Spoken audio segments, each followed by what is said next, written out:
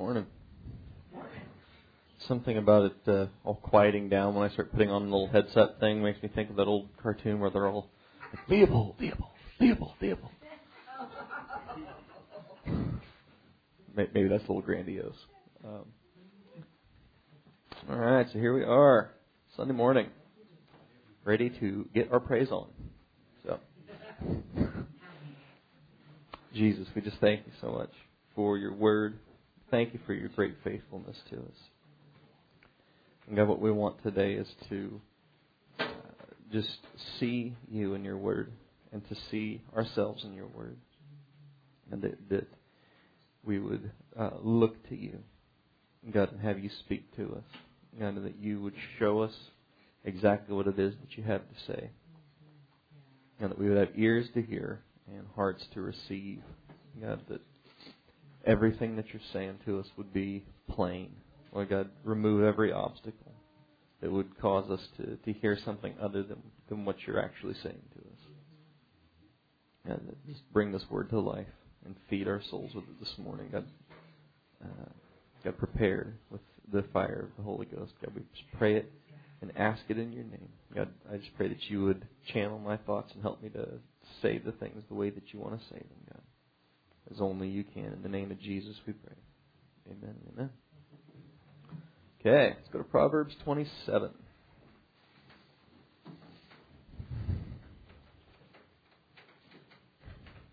I like how when you go to read like a Spurgeon sermon or G. Campbell Morgan or something like that, he's got like one little verse or even part of a verse and he talks about it for like ever. Yeah. That just seems so tidy. But I am just going to read one thing over here, but we're not going to stay here the whole time. I'm not quite that verbose, even after a lot of coffee. So, in Proverbs 27:19, it says, "As in water face answers to face, so the heart of man to man." So, mirrors are a great thing. Looking at yourself in a puddle or whatever, it is what he's talking about here. It's like you look at the water and you see your own reflection there, and just depends. That can be good or bad. And there are those times that we look in the mirror and think, "Hey, handsome," and then there are those times we look in the mirror and we think, "Oh dear God." Like she had a face that said somebody upstairs had a sense of humor. It's like, no, either way. But as Ron's pointed out many a time, a mirror is a really great thing before you leave the house to look in it. And if you have hair like mine, you kind of have to do like tilt your head all these different directions and make sure you don't have anything sticking up before you leave. And so it's a really good thing. So you look in the water and you see your own face. And he says that just like that, you can look into your heart and you can see what's really there. And that's what the Word of God does to us. Is we look in the Word of God, and it's like looking in a mirror with your heart. And again, sometimes what you see is great, and sometimes what you see is somewhat discouraging. I have been accused of having a black shriveled heart because I don't like animals. That's open to debate, but there it is. Go with me over to Exodus chapter 30. We're going to talk a little bit more about this looking in the water thing. Exodus 30.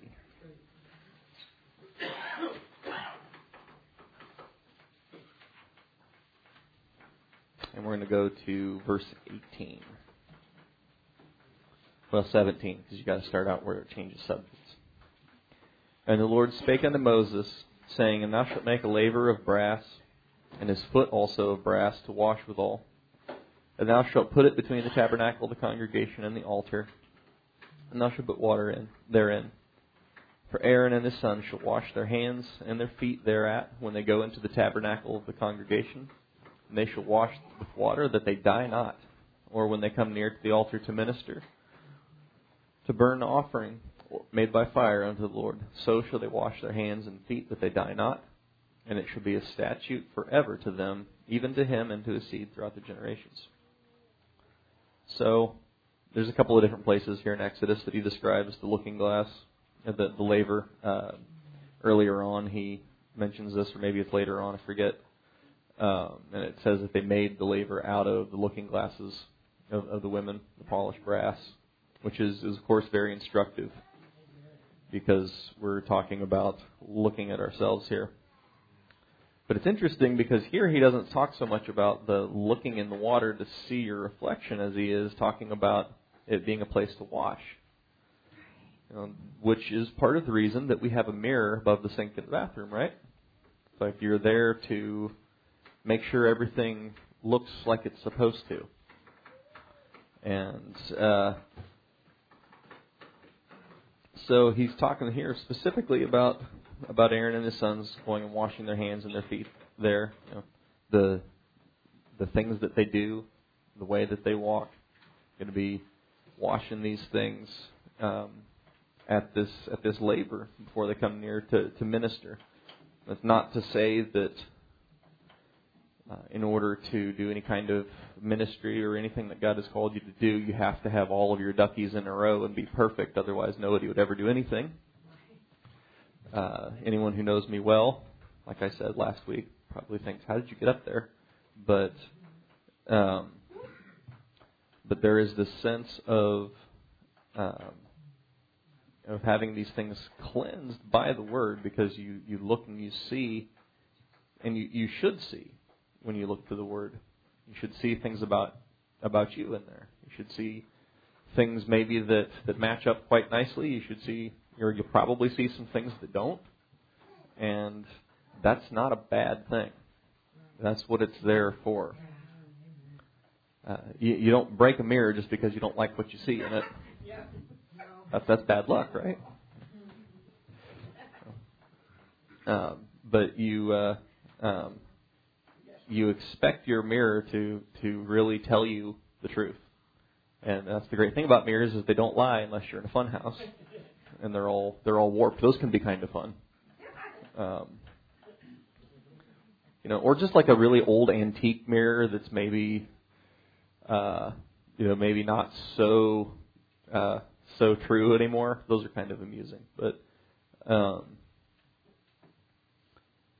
so looking at yourself in the Word of God and seeing something that maybe needs to change, like I said, that's not a scary moment. It's really no different than, it's like, oh wow, it's like I need to, I don't know, tweeze my eyebrows or whatever, and I don't know, it's trying to keep it relevant for everybody.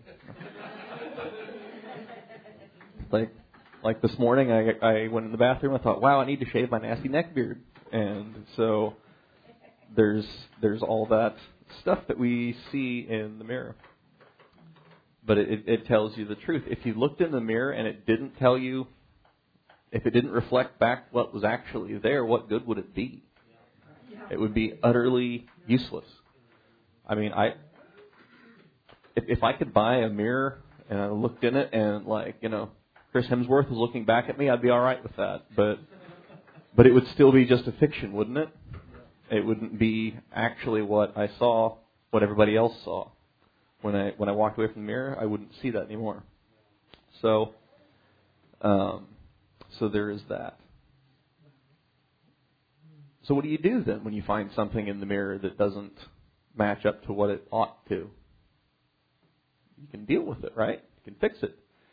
And sometimes you find something and you think, wow, I need to go to the doctor and have them look at that. That's not a bad thing either, because that's like going to church.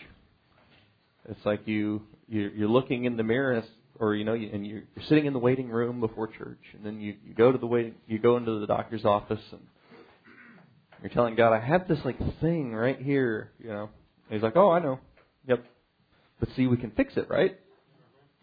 So, and that's what he's talking about washing at this laver. It's not just to look and do nothing.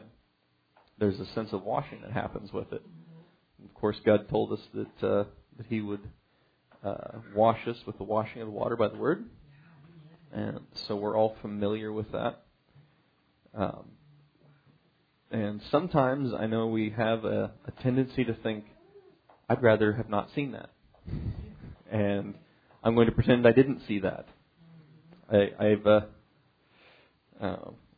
done that from time to time. Back when I was painting stuff, I'd be, kind of inspecting my work on towards the end, find some little niggling detail that's really small, and it's 5 o'clock. It's hot. I want to go home now, And so I think I can see it. They probably won't. I didn't see that. Let's pretend I didn't see that. And then of course that's always the thing they find. Dang it. So anyway, but that's the great thing about what God does is He really does fix the stuff that's there that needs taken care of. So go with me over to James chapter 1, and we are just flying through this. So you guys are going to have all kinds of time to hang out. Now, I liked how Brother Andrew talked about how after church on Sunday, all the ladies would all be in the kitchen cooking, and the guys would all be sitting around with these really big, pungent cigars and really rich Dutch coffee, and they would dissect the sermon bit by bit. So you guys are going to have all kinds of time to do that before the song service. He actually read in more than one place today. What did you think about that? And I'm just teasing. So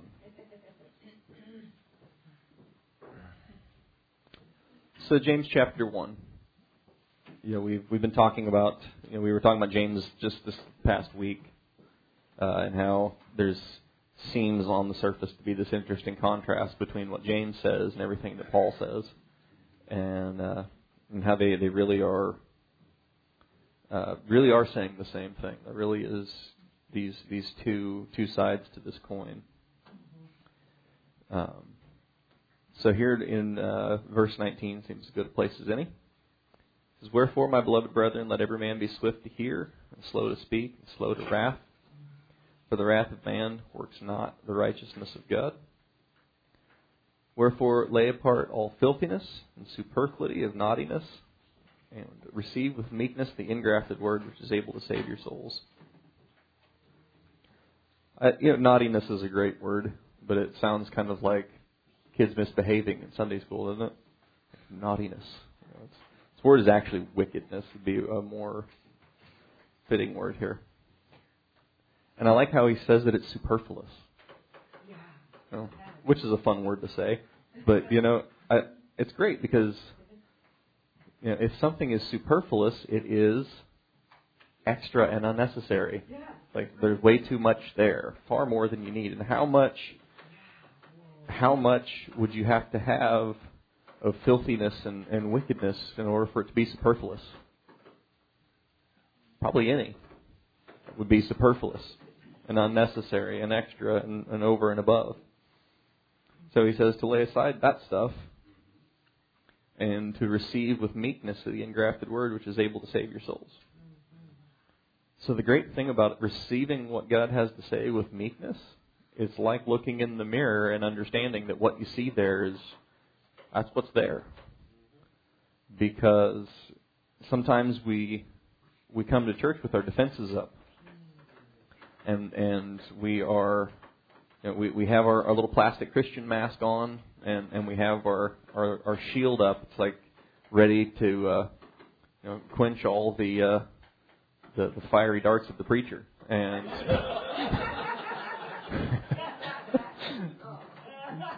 it's like, you're not going to pick on me. So, and the awesome thing is when you feel like the preacher is throwing fiery darts at you, then it's probably because God is pointing out something that He would like to change. And again, that's not a bad thing. That's as easy as, wow, God, I really want to have you fix that. And If you're telling me, if it's something that you're just saying, hey, stop doing that, it really is that simple. We make things too complicated sometimes. It's like, well, I want to stop doing this thing. I'm just kind of, I don't know. And I'm waiting for the fairy dust, I guess. We read this great book with the kids called The Donut Fix. If you have, tweens, elementary school age kids, it's great. But this boy has this, he's like making these donuts, and he's watching his little sister, who's like, I don't know, 4, and she wants to be a fairy and fly. So they set up this little zip line in the basement. So he's going to just keep her occupied for a while with this zip line. But she needs fairy dust. And so, she wants to use like the expensive King Arthur's flour and stuff. And he's like, I don't know, this is like the super deluxe stuff. You might need like the basic beginner's fairy dust. And she's like, well, what is that? He's like, well, it's cornstarch. She's like, no, I want the deluxe stuff. So sometimes we want the deluxe fairy dust to fix our little problem. And one of the things that I have seen is so often some of the stuff that we want God to fairy dust away is stuff that you could just not do it, and or just do it, depending on what the case may be. No fairy dust required, because it's awesome in the story. This little girl gets a hold of the fairy dust while he's not paying attention, and the entire basement is just this cloud of flour, and she's like zipping back and forth on this zip line and like coughing and gagging, and she's like, "My eyes are burning." So fairy dust is not always as effective as we would like it to be. It's like glitter. It gets everywhere, and then you can't get rid of it. You can always tell when people have little girls because they everywhere they go they have glitter on them. I have no problem with glitter. I think it's great. That's how else do women sparkle? But anyway. So he says to receive the word with meekness. That's an interesting thought versus showing up with our defenses up ready for an argument or some sort of exercise in self-defense. So receiving it with meekness, though, or receiving the word takes the sense of faith that you're not just listening to somebody prattle on about stuff. Because sometimes it may feel that way when you come to Sunday school.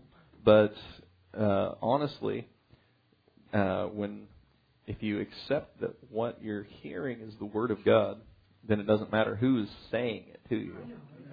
And God will, He really enjoys, I think, getting somebody that you'd maybe rather not hear it from to tell it to you. If you're not listening, then He'll send somebody else. I've had some moments where God brought me a confrontation about something that I was doing, and I recognized the voice, and I thought, of all the messengers, I would have picked just about anybody else for this message, and because we think, well, I know so and so. Like, where do they get off telling me such and such, so and all that stuff? It's like, aren't they the carpenter's son? And it's like, well, actually, I recognized the voice. And so then it doesn't matter who the messenger might be or what, who the vessel is or what their particular style may be. It's like it's the Word of God. And so I can then receive it and let it do in me what it does. There's so much that the Word of God will do in you if you just let it. You just have to just receive it. And I like that he says it with meekness, because if you're meek, you're not out for self-aggrandizement. You're not out to make people think that you're some great thing, or to try and make yourself of some sort of reputation. because if you can receive what God has to say with meekness and Him tell you something you'd rather not hear, but you accept it and apply it, that's the very model of what God expects. And that's what He's telling us to do. And so sometimes we want to appear that we have no issues and that we have everything all perfectly put together and God must be talking to everybody else, not me. And that's you miss out when you do that. You miss out on what God would say to you. So He says, "Be ye doers of the word, and not hearers only, deceiving your own self." Maybe I should have read that before I said all that, because I mean that just perfectly encapsulates it. You can sit and listen and think, "Wow, I sure wish Brother so and so would have been there today. He really needed that."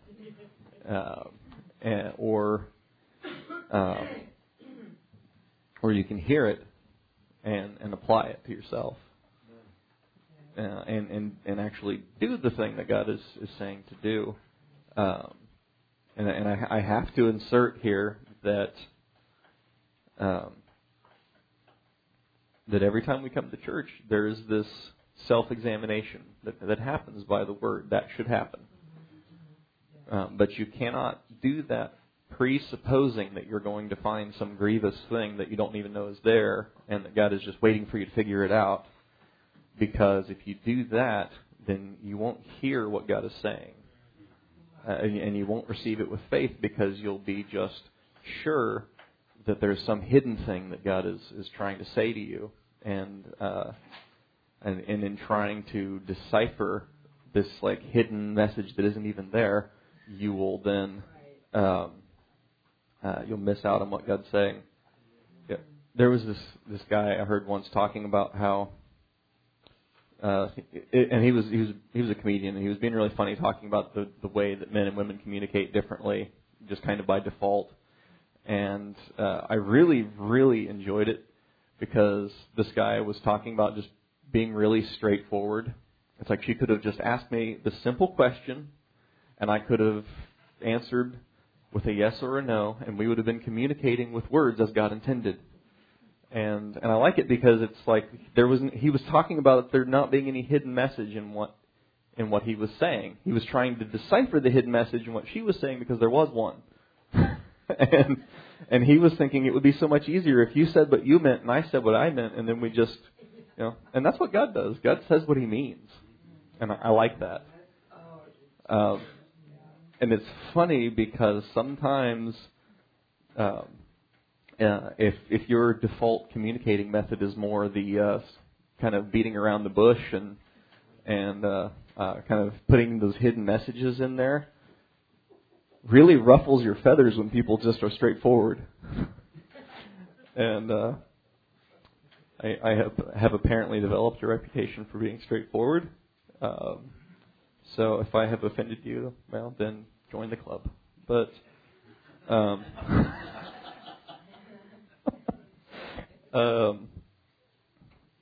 I for one have little patience for the beating around the bush thing. It's like, just tell me what you mean. So I knew of someone who they could not bear to say that they didn't like something. So they would say, well, I don't prefer that. Finally, I was like, oh, just say you hate it. I know you hate it. Just say you hate it. It's okay. It really is. So we still joke around about it to this day. But that kind of communication, I just don't prefer it. So okay. But if any be a hearer of the word and not a doer, he's like a man beholding his natural face in a glass. So he's talking about looking in the mirror again. It's like I showed up, I looked in the mirror, and he says that if you hear what God is saying, but you don't apply it or don't think that it applies to you or whatever, he says that it's like looking in the mirror. In verse 24 says, "For he beholds himself and goes his way, and straightway forgets what manner of man he was." That's like my Thor mirror, right? It's like I look in the mirror, Chris Hemsworth is looking back at me with his bulging muscles, and I'm like, yes! And then I walk away, and I totally forget that was that guy, not me. It's like going clothes shopping, and you put the outfit on, you have this mental idea of what it's going to look like. And then you look in the mirror, and you're like, oh, yeah. I forgot about that. So it says he beholds himself and goes his way and straightway forgets what manner of man he was. So you can sit and listen, and it's like needing a glass of water and just pouring it on your head instead of drinking it. It just goes down the outside and it's gone. You don't actually internalize it and take it in and get any kind of benefit from it. And so he says, whoever looks into the perfect law of liberty and continues therein, being not a forgetful hearer, but a doer of the work, this man should be blessed in his deed. So, we've been talking about the knowledge of good and evil, and how it can be really destructive without something to guide it by. That's, of course, why God gave us the commandments, because Adam and Eve had this idea that there was good and evil, but they had nothing to base it on. And it's interesting because here we are all these millennium later, and we go by the same idea of, I know there's good, I know there's evil, and I feel like this would be evil. It's like, well, based on what? Oh, it just feels bad. I think it would be bad. Or one of the other great ones is that, well, this is evil. Why is that? Because I don't like it. It's like, well, if I don't like it, it must be bad. And honestly, it took me a long time just to come to that conclusion. Growing up, this is kind of a family trait of mine to just sort of make some arbitrary